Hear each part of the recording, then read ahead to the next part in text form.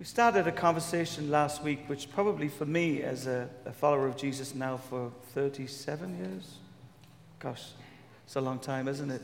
37 years, is a reoccurring theme in my life. I think one of the difficulties, for many of us as Christians is we come away from a world that in so many ways we begin to become almost irrelevant to, because our lives are so obsessed and absorbed with trying to pursue the person, the presence, and the plan of God.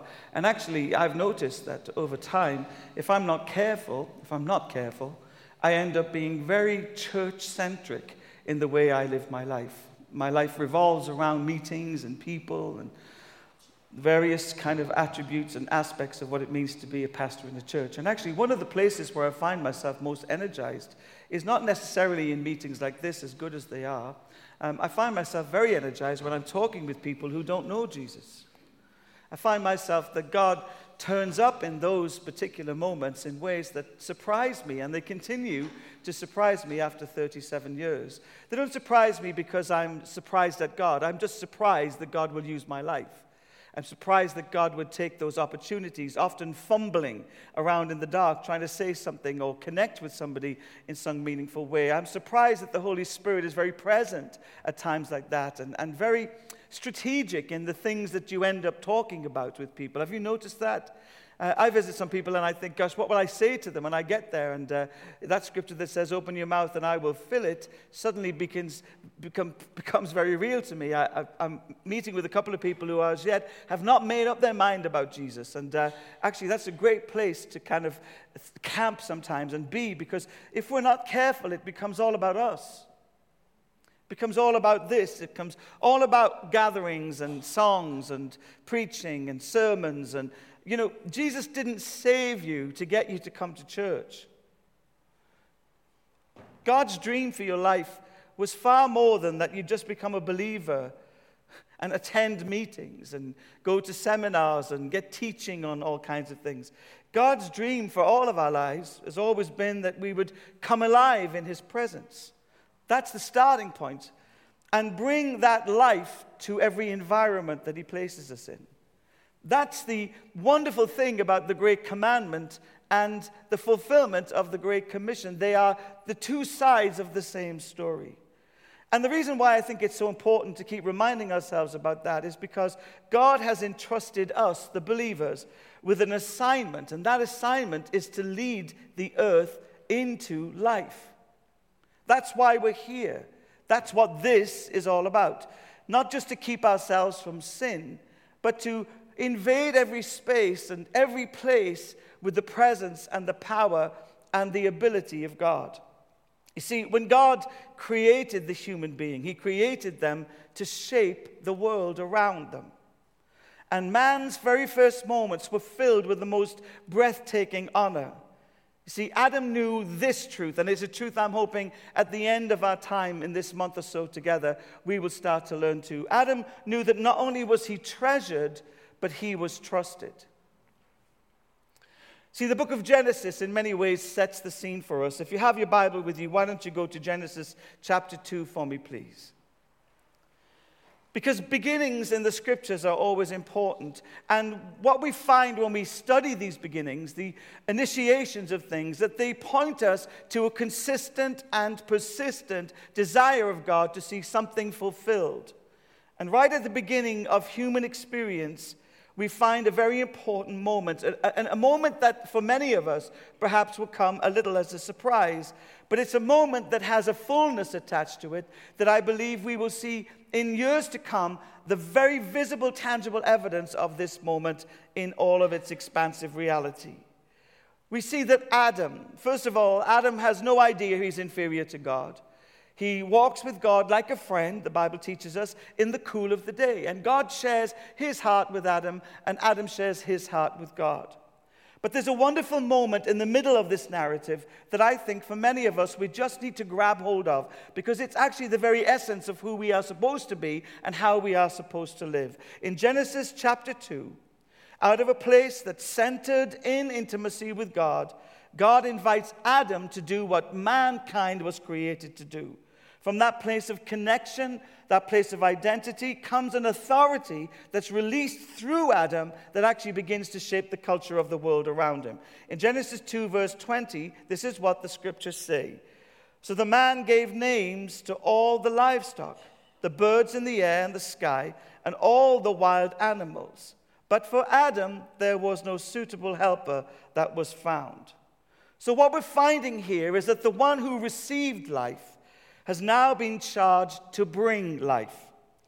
He's not only treasured by God, but he's trusted by God to change the environment and shape the world around him. So Adam began at the very beginning declaring that he wanted a particular type of culture in which he was supposed to live. Adam knew he was trusted as well as treasured. So why is that important? Because Adam had already spent time with God. His heart had been shaped by that intimacy. He'd been very clear, I suppose, in his communications backwards and forwards with the Lord God Almighty, that he was created in the image of God. And to be created in the image of God means far more than just living in personal piety or purity. To be created in the image of God is a more expansive reality than that God has given you a capacity to shape the world around you. His kingdom comes in you, and then his kingdom comes through you. And it's the most remarkable biblical story of the purpose and the reasoning for our existence here on the earth. Adam knew he was entrusted to rule.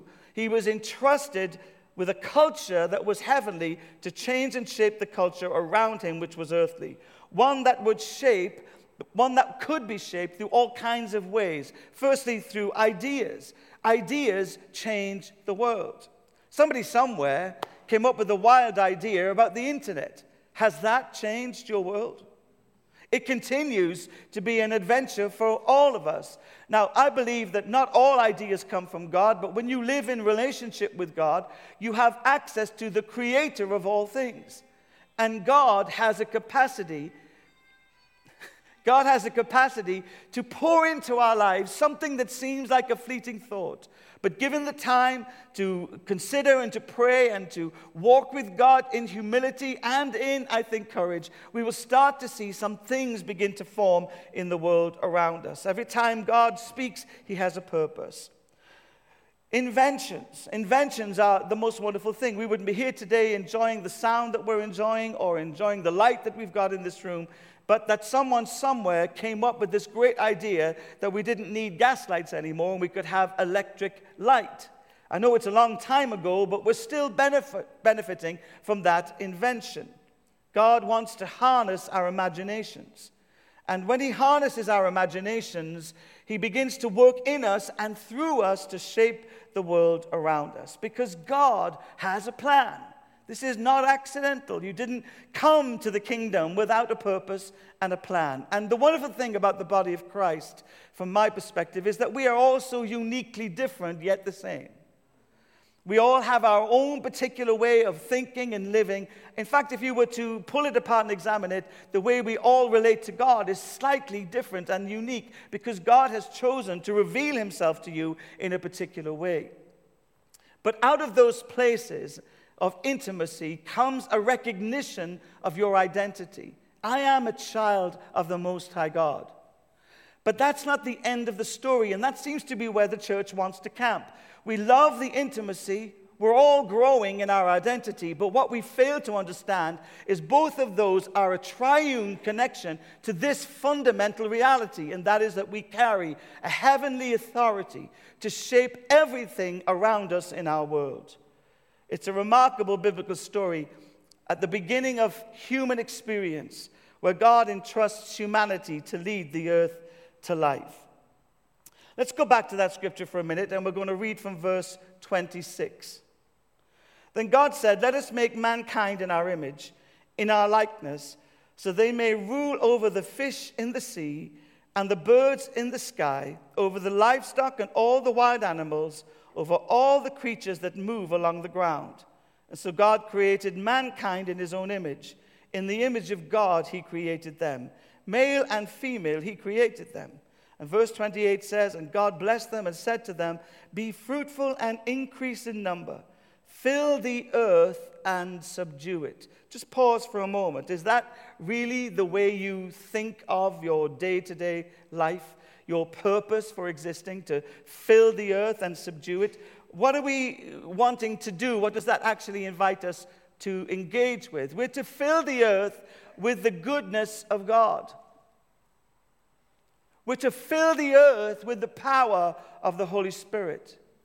We're to fill every environment with the capacity of the greatness of God to change the realities for the people in those environments.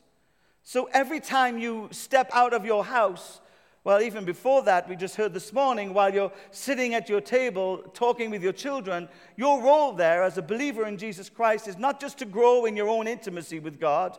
Intimacy without a sense of identity leaves people impotent.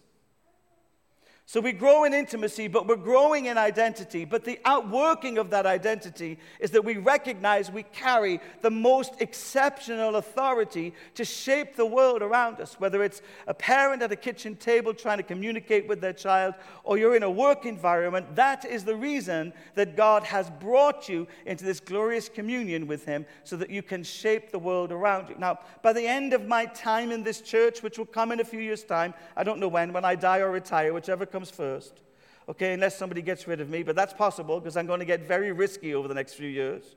I'm just warning you up front, it's going to get a bit rocky, okay? I have long since carried this phenomenal belief that the best days of the church are ahead of her. And I've been through good, bad, and ugly in this kind of environment over and over again. But actually, it's not just my belief. It's a conviction that comes from Scripture that says the glory of the latter house. Notice the word glory. That's not better meetings. The glory of the latter house means simply this, that we are living in the fulfillment of intimacy, that we are overwhelmingly clear about our identity as sons and daughters of God, and we are filling the earth with His glory. So the greatest move of God will not be a move of God in the church. The greatest move of God ever known to mankind will be a move of God through the church, as people start to lift and rise themselves out of some befuddled thinking about identity and about authority and about intimacy. God's blessed them. He blessed them to be fruitful and increase in number, to fill the earth with His glory, fill every space with His power. Come to every environment knowing that you have an authority that comes from God Himself, not to bring attention to yourself, but to bring glory and honor to the name of Jesus Christ. And therefore, we're asked also to subdue some things. And now, what do we need to subdue? We need to release, but we also need to subdue. There is a culture that exists in our world that it really doesn't matter what you believe. You can believe in crystal fairies. You can believe that paint has a life and a name. You can believe that the earth is made of chrysalis. It doesn't matter what you believe. But if you believe that you're a Christian, if you believe in Jesus Christ, clearly you are mentally insufficient. And so every time we step out of our door, we are not walking into a world that's open to the ideas of God. We're not walking into an environment that says, yes, come on, I love to hear what you have to say about Jesus. And we have to subdue the works of the devil and release the power of the kingdom.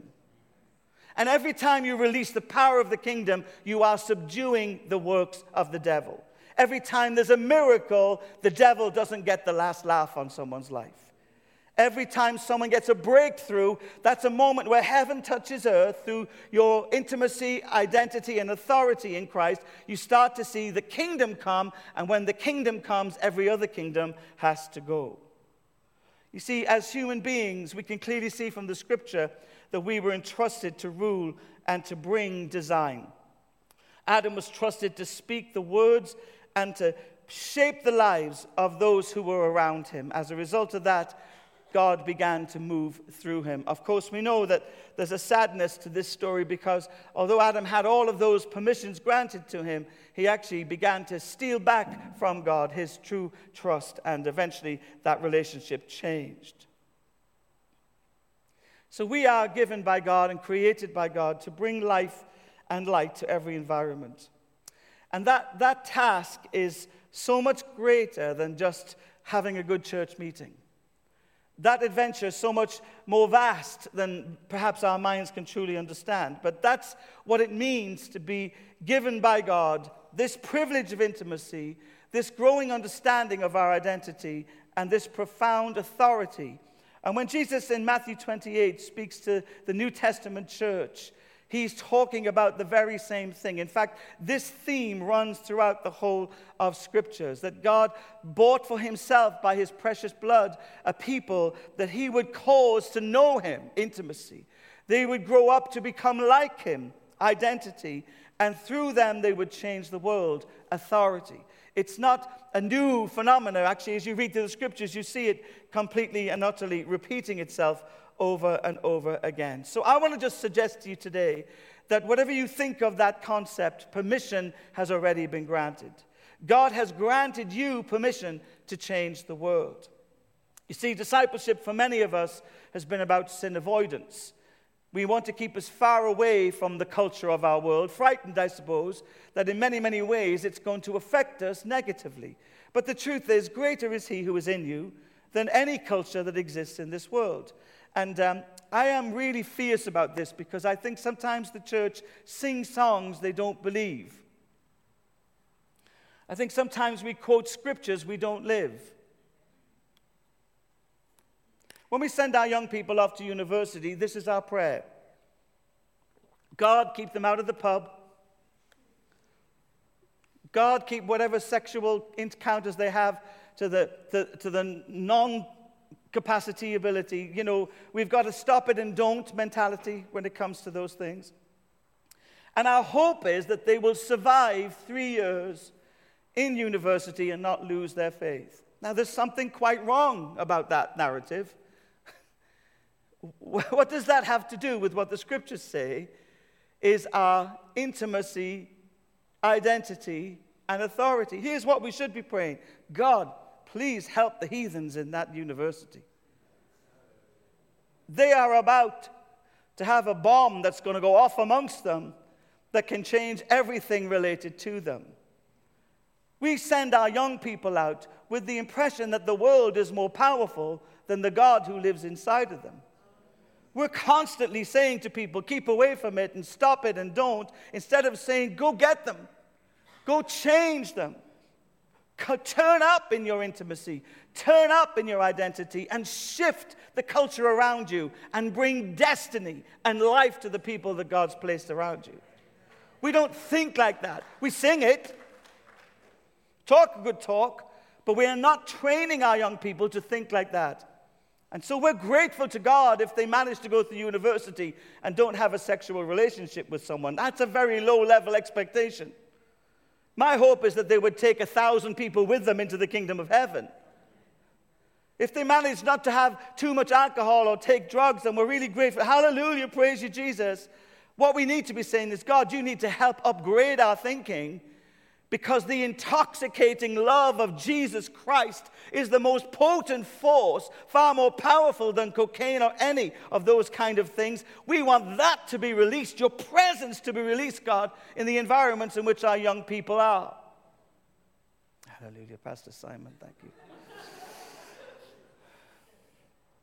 These words are pregnant with permission for human beings, followers of Jesus Christ, to fill the earth with his glory,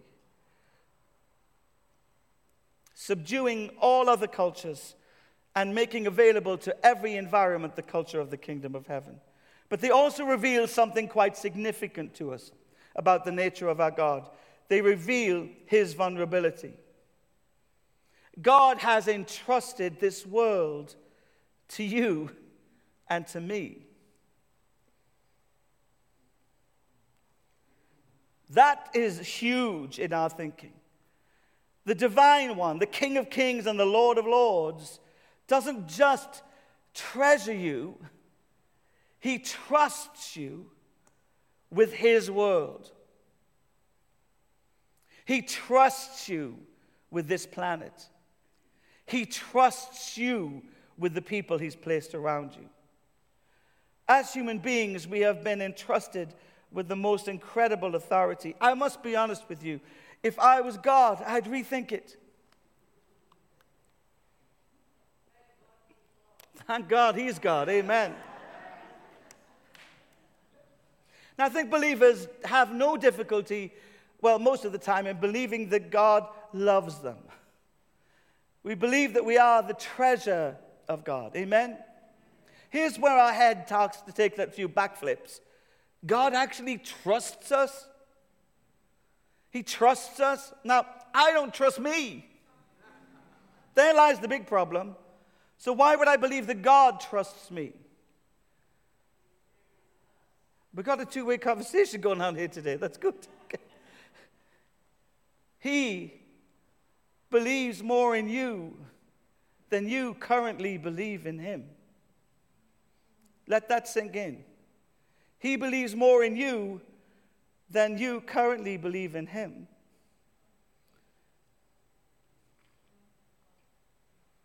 He thinks that you can change the world.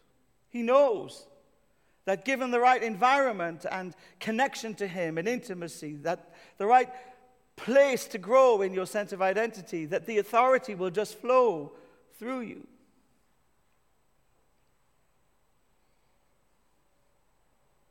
Go to 1 Corinthians chapter 13 for me.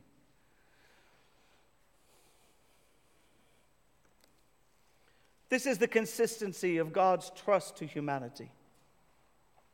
In 1 Corinthians 13, verse 7, this is what it says of him. His love always protects. Listen to the next phrase. Always trusts. Always hopes. And always perseveres. Both the old and the new covenants clearly invite us to understand that we are not just treasured, but we are also trusted. So how does this trust relationship with God work? Why would God, and I use this phrase so regularly, perhaps it's become commonplace now, God has entrusted the advances of his kingdom to the partnership he has with his people. What is it about that trust relationship that we need to understand? Because I think we do. If the world is waiting for us to turn up with this kind of clarity, then let's get clear. If all of creation is waiting for the sons and daughters of God to be revealed, then let's become the sons and daughters of God that we were created and called to be. Let us not just be church attenders who try and stay away from the world. Let us seek the God that we sing so gloriously to, that we could become like him in changing the world. To lead our city to life, it's going to require all of us to come alive to these truths. Because right now, I don't see many Christians living with that kind of clarity. I think people are trying to avoid the world as opposed to understand that the world really is running from you. When you grow in your identity, trust me, people around you will start to pay attention to that. In fact, purity is always a matter of identity. That's one of the reasons why we're not training our young people to go off into the world very clearly, because when they know that they are the beloved of God and they live in that intimate relationship, then any other beloved becomes a secondary and unimportant matter.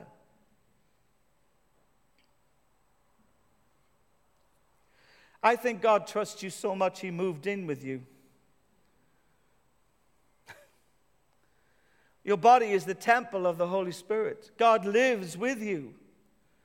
I wouldn't live with you. I'd want locks on the door at least. And you wouldn't want to live with me. I'm a nightmare.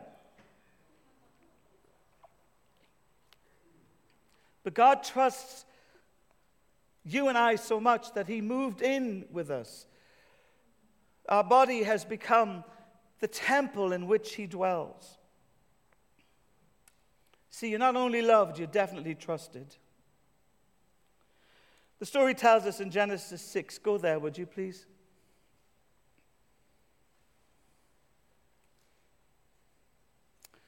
That this desire and this design that God had for human interaction with him actually went terribly wrong through Adam. And what started as an act of mistrust from Adam to God. He felt God was withholding some things. Actually, in the New Testament, we find is restored through an act of trust. When we trust on the Lord Jesus Christ for our salvation, we are repairing the damage that was inflicted upon us by our ancestor Adam. It says of Jesus in the New Testament that the second Adam has restored everything that was lost by the first Adam. So when Jesus came and gave his life for us, died on the cross, rose from the dead, ascended to heaven, he'll come again in glory to judge the living and the dead. He restored us completely in those acts and those demonstrations. But actually, it's our trust in what he has done for us that takes us out of people who are subjected to sin and have no choice over that, to people who now have a choice, because who the Son has set free has become and is becoming free indeed. Prior to Christ, you had no choice over sin. Now Christ is in you. You have authority over sin. And when you get to heaven, there won't be any sin to have authority over. So what God is doing here is training you to live in your new identity so that when you meet him in glory, you will be like him. But God had his moment, and if I was God, I'd have had it much quicker. In Genesis 6 verse 6, it says, "The Lord regretted that he had made human beings on the earth, and his heart was deeply troubled."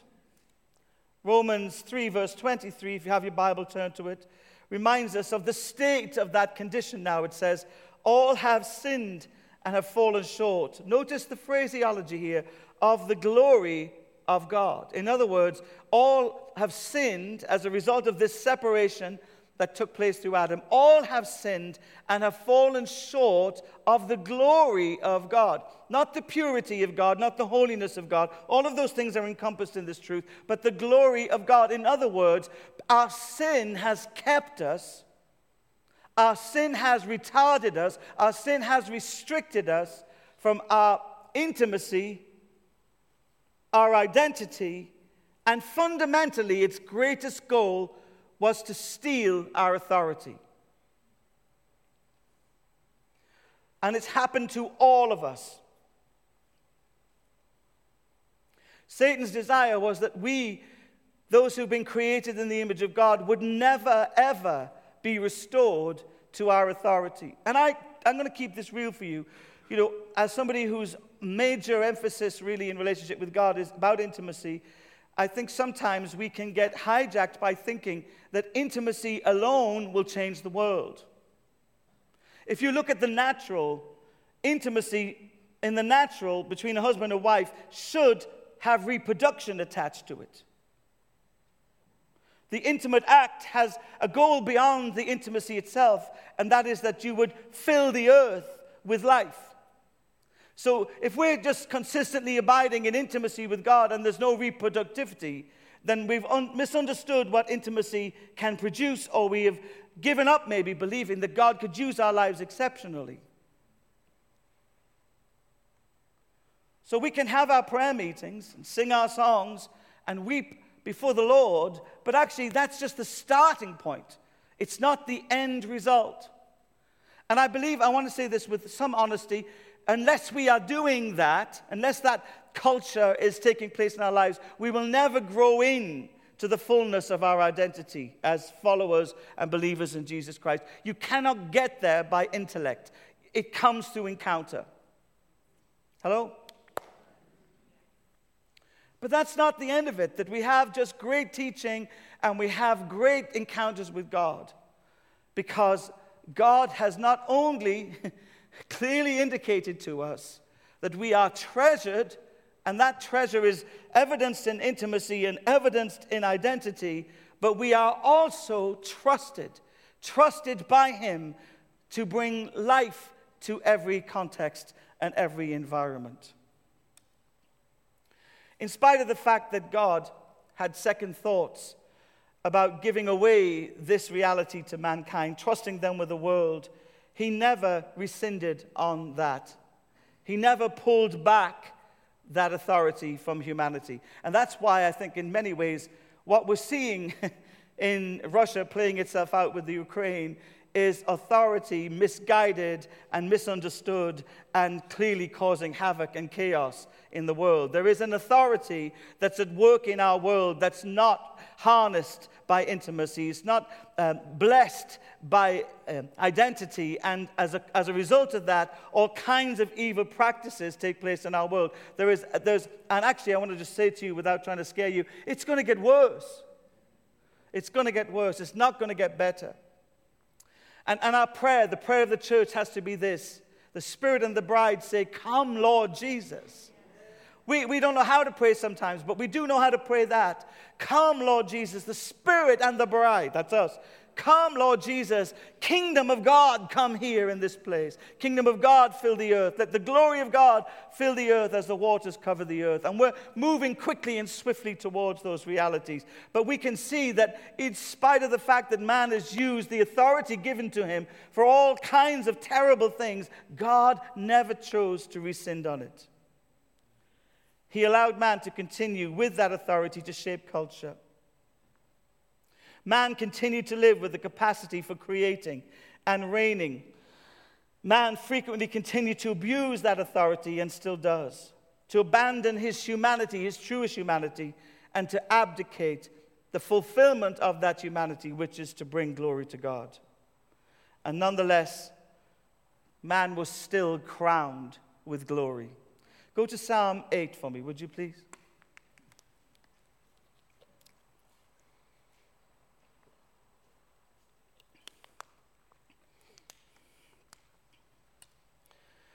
Psalm 8, verses 4 to 8 says this: "What is man that you are mindful of them? Human beings that you care for them. You have made them a little lower than the angels." Look at this phrase. "And crowned them with glory and honor." Notice that these two sentences are interacting with one another. You have made them a little lower than the angels and crowned them with glory and honor. This relationship that God has entrusted to us, this glorious invitation to partner with him to change everything around us, only really works when we honor him. He already has honored us in crowning us with glory, but we need to honor him. And the biblical understanding of honor is not lip service. The biblical understanding of honor is to stoop down and to lift another up. So when we worship, that's actually what we're doing. We're stooping down and we're lifting the name of Jesus up. When we pray, we are stooping down and lifting up the name of Jesus. Your prayers don't change anything. It's the God in your prayer that changes everything. Your prayers are just words. You're just telling God what you feel or what you think or what you want out of life. But actually, when you stoop down and recognize your need of him to move, you are honoring him. There is only you, God, who could change this situation. Every miracle you see is a stooping down and honoring. I can't heal the sick. You can't heal the sick. But I'm in intimate relationship, growing in a sense of identity as who I am as a son of God. And I know that he has given me a glory attached to his name, not my name, and an authority to release life even over bodies that are fundamentally broken and in terrible need of a miracle. So we keep honoring the one who treasures and trusts us. When I was in Glasgow, we had this, I told this story somewhere this week, I can't remember, but we had this line with a prayer ministry team, and this little lady came one day. She was regular in the church. Her initial conversation with me went like this: "Now, George Jeffreys, the founder of Elim, there was a man of God." I don't know what she was saying about me. I didn't linger too long in the thought. I thought, yes, he was. He was definitely a man of God. And she'd been there. She got saved at the end of the campaigns in Glasgow. One of the few that are still alive that were there at that time. Great outpouring of the Holy Spirit. And we were starting to just pray for the sick a little bit more and trying to move towards this authority that God has given us to bring life to humanity again. And she lined up at the end. And I was in a terrible place with God. I just kind of felt really kind of disappointed with some things and a bit ticked off with some people. You ever get there? Stop lying, you do, and you're there probably now. Okay? It's the house of the Lord, speak the truth. Speak the truth. And so I can't even remember her name, but Mrs. something or other her name was, and I thought, I'm not going to pray for her. She deserves better than me. She deserves better than me. And on our prayer ministry team was a wonderful lady called Marion, and Marion was so godly. I mean, I think Marion might have been the fourth member of the Godhead. Marion was so godly. She was just always loving Jesus. And I thought, Marion, would you pray for Mrs. whatever her name was? That wasn't her name, whatever her name was. Okay. And so Marion prayed for her. And so we get on with business and move to the end, and I find that she's here. Mrs. whatever her name is came back. So I thought, who's better than Marion? I don't know. I'm struggling to find anyone better than Marion. Who is it, Jesus? Jane. Get Jane to pray for her. Okay, Jane. Mrs. whatever. On you go. Knock yourself out, Jane. And so she prayed for Mrs. whoever her name was. And I thought, that's it. It's done. You know, she's prayed. And then I come back down this end, and she's there again. I think, what is going on here, God? She's been prayed for twice by two of the holiest people in the church. What is going on? And God said, you should pray for her. She wants you to pray for her.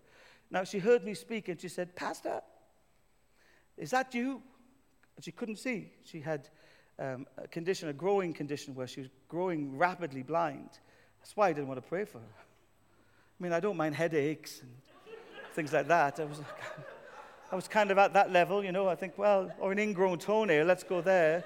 Something like that. Varicose veins, I'm quite good with varicose veins. But, you know, blindness isn't kind of, you know, I'm not really that great at that at all. And so she grabbed my hand as I went to walk away. She said, Pastor, I'd like you to pray for me. So I grabbed her hands, this dear little old lady. And this is so true. And this is what the Lord says, spit in her eyes. Okay? And I said, I will not. And God said again, spit in her eyes. And I said, I won't do that, God. I can't do that. He said, you can't not do that, Simon. I hate spitting. Of all the things, the human habits that people have, I think spitting is gross. So I just said to her, could you lift your head for me slightly? I took hold of her hands. I went and spat into her eyes.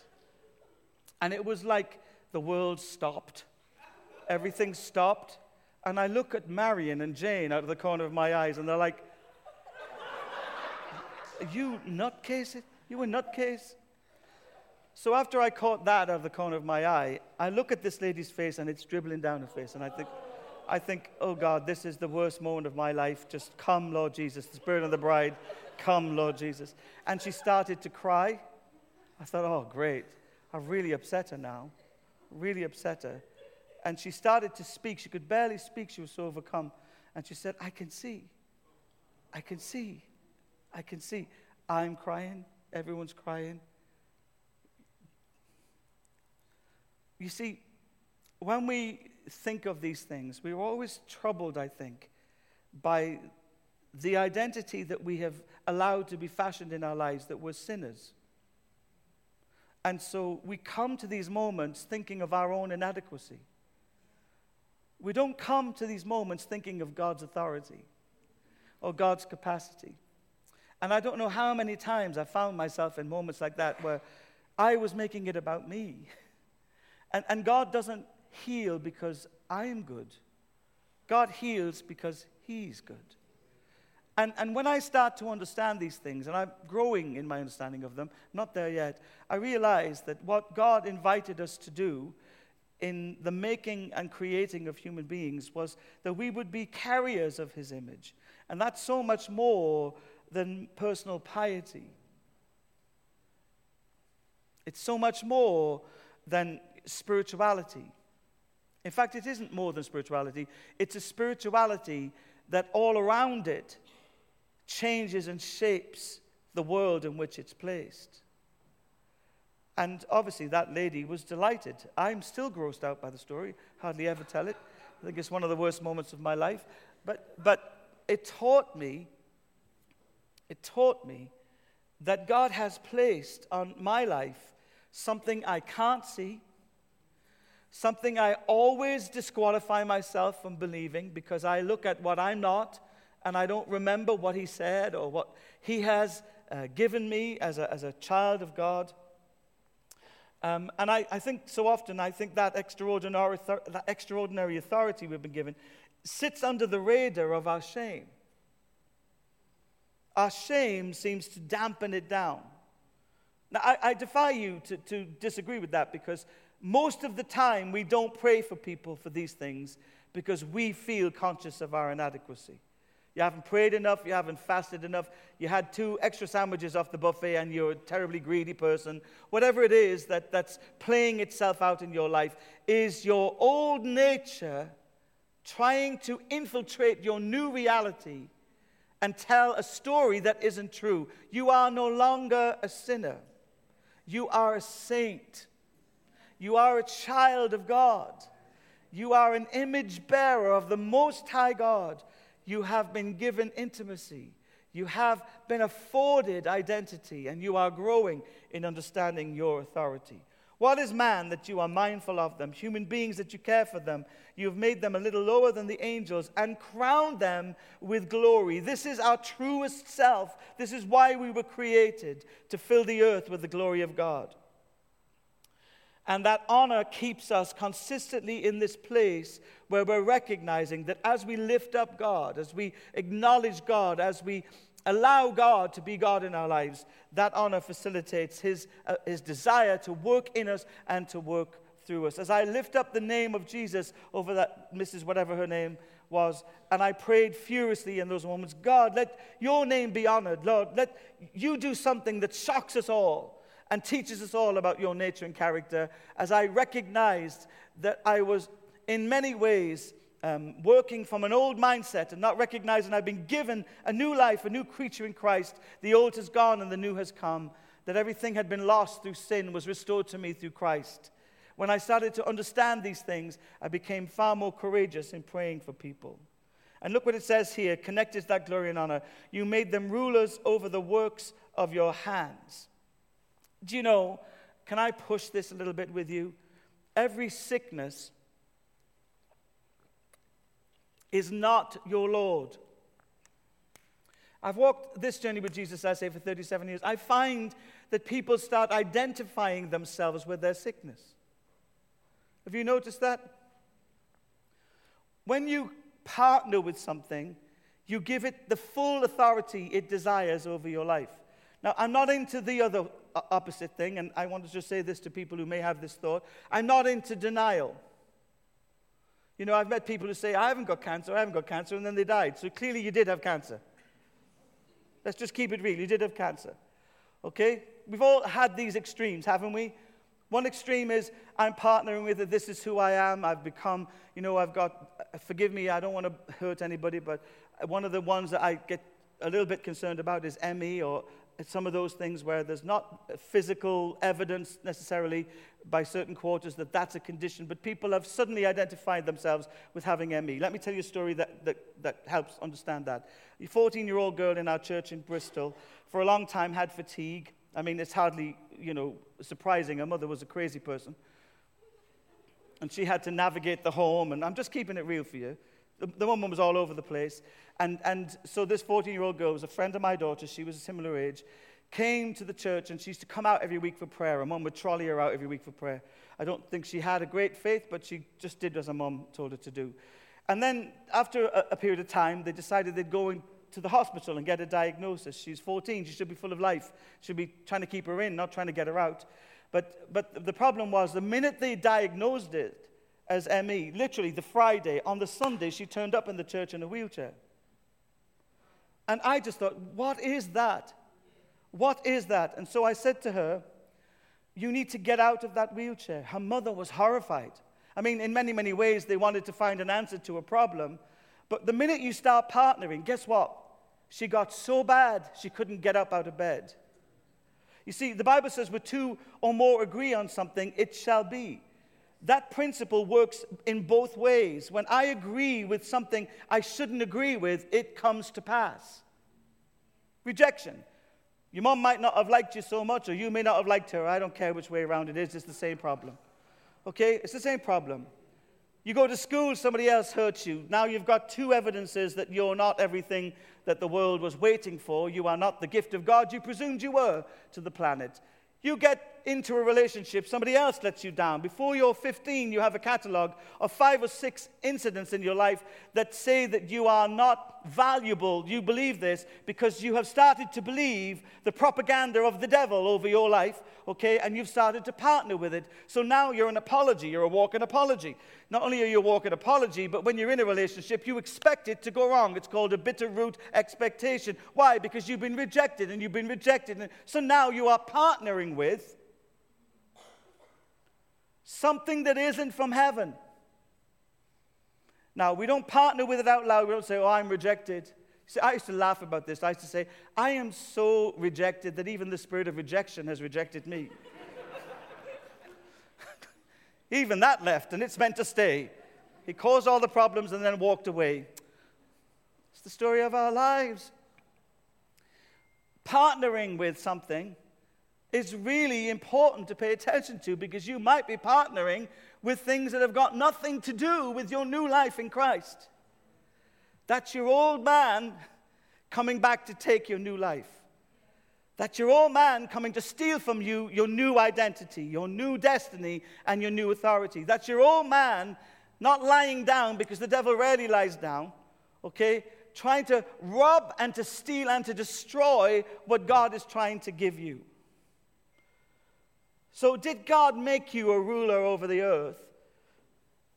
Or does your emotions and your feelings and your life experiences trump the Word of God? Which is it?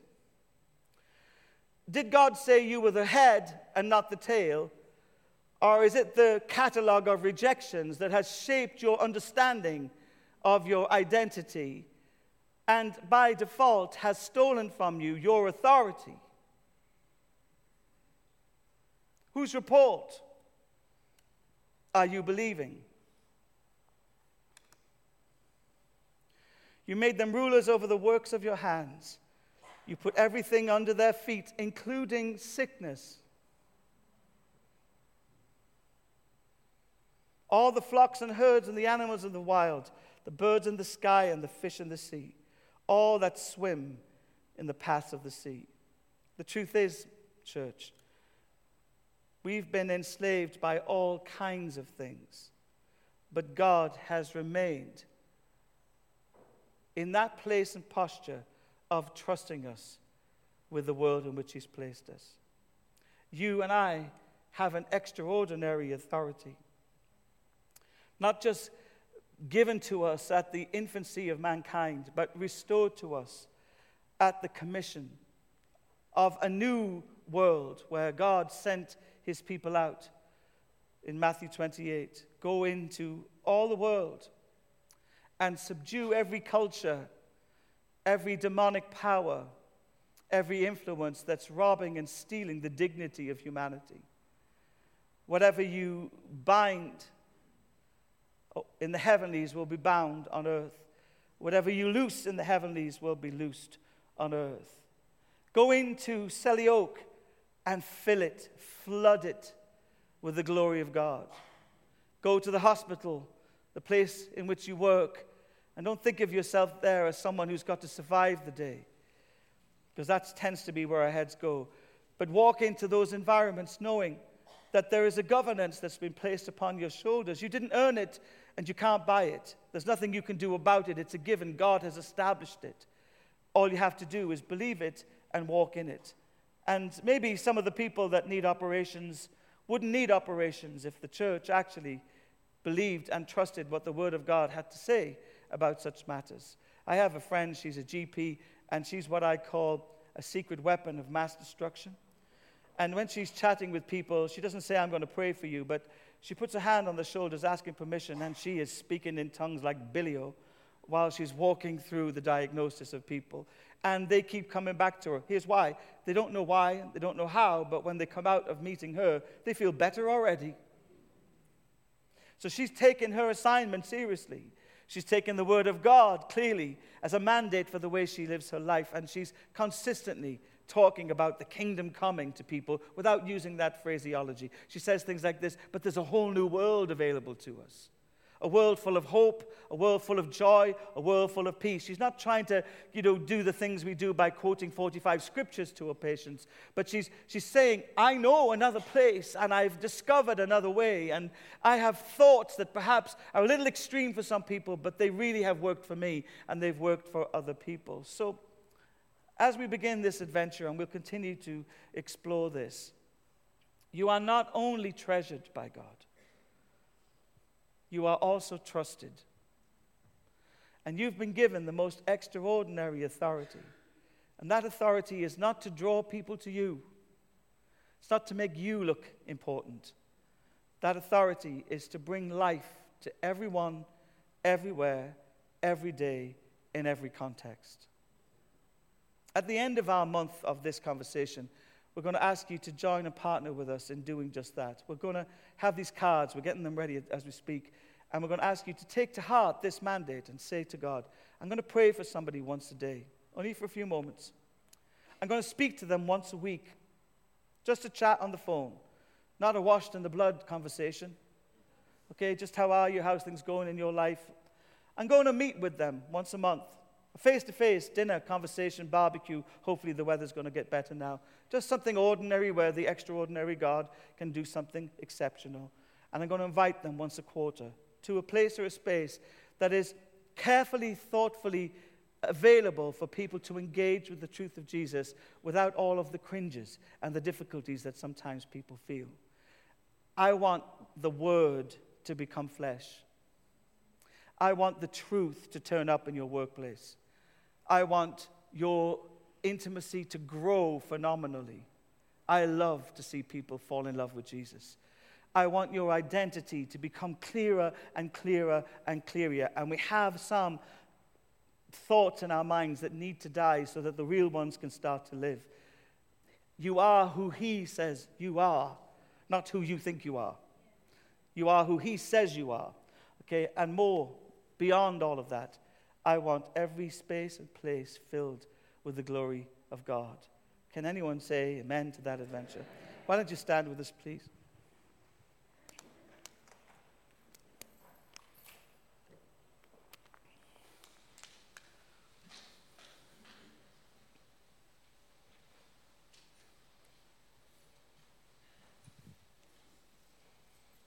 Father, we thank you that you have trusted us and entrusted us with our world.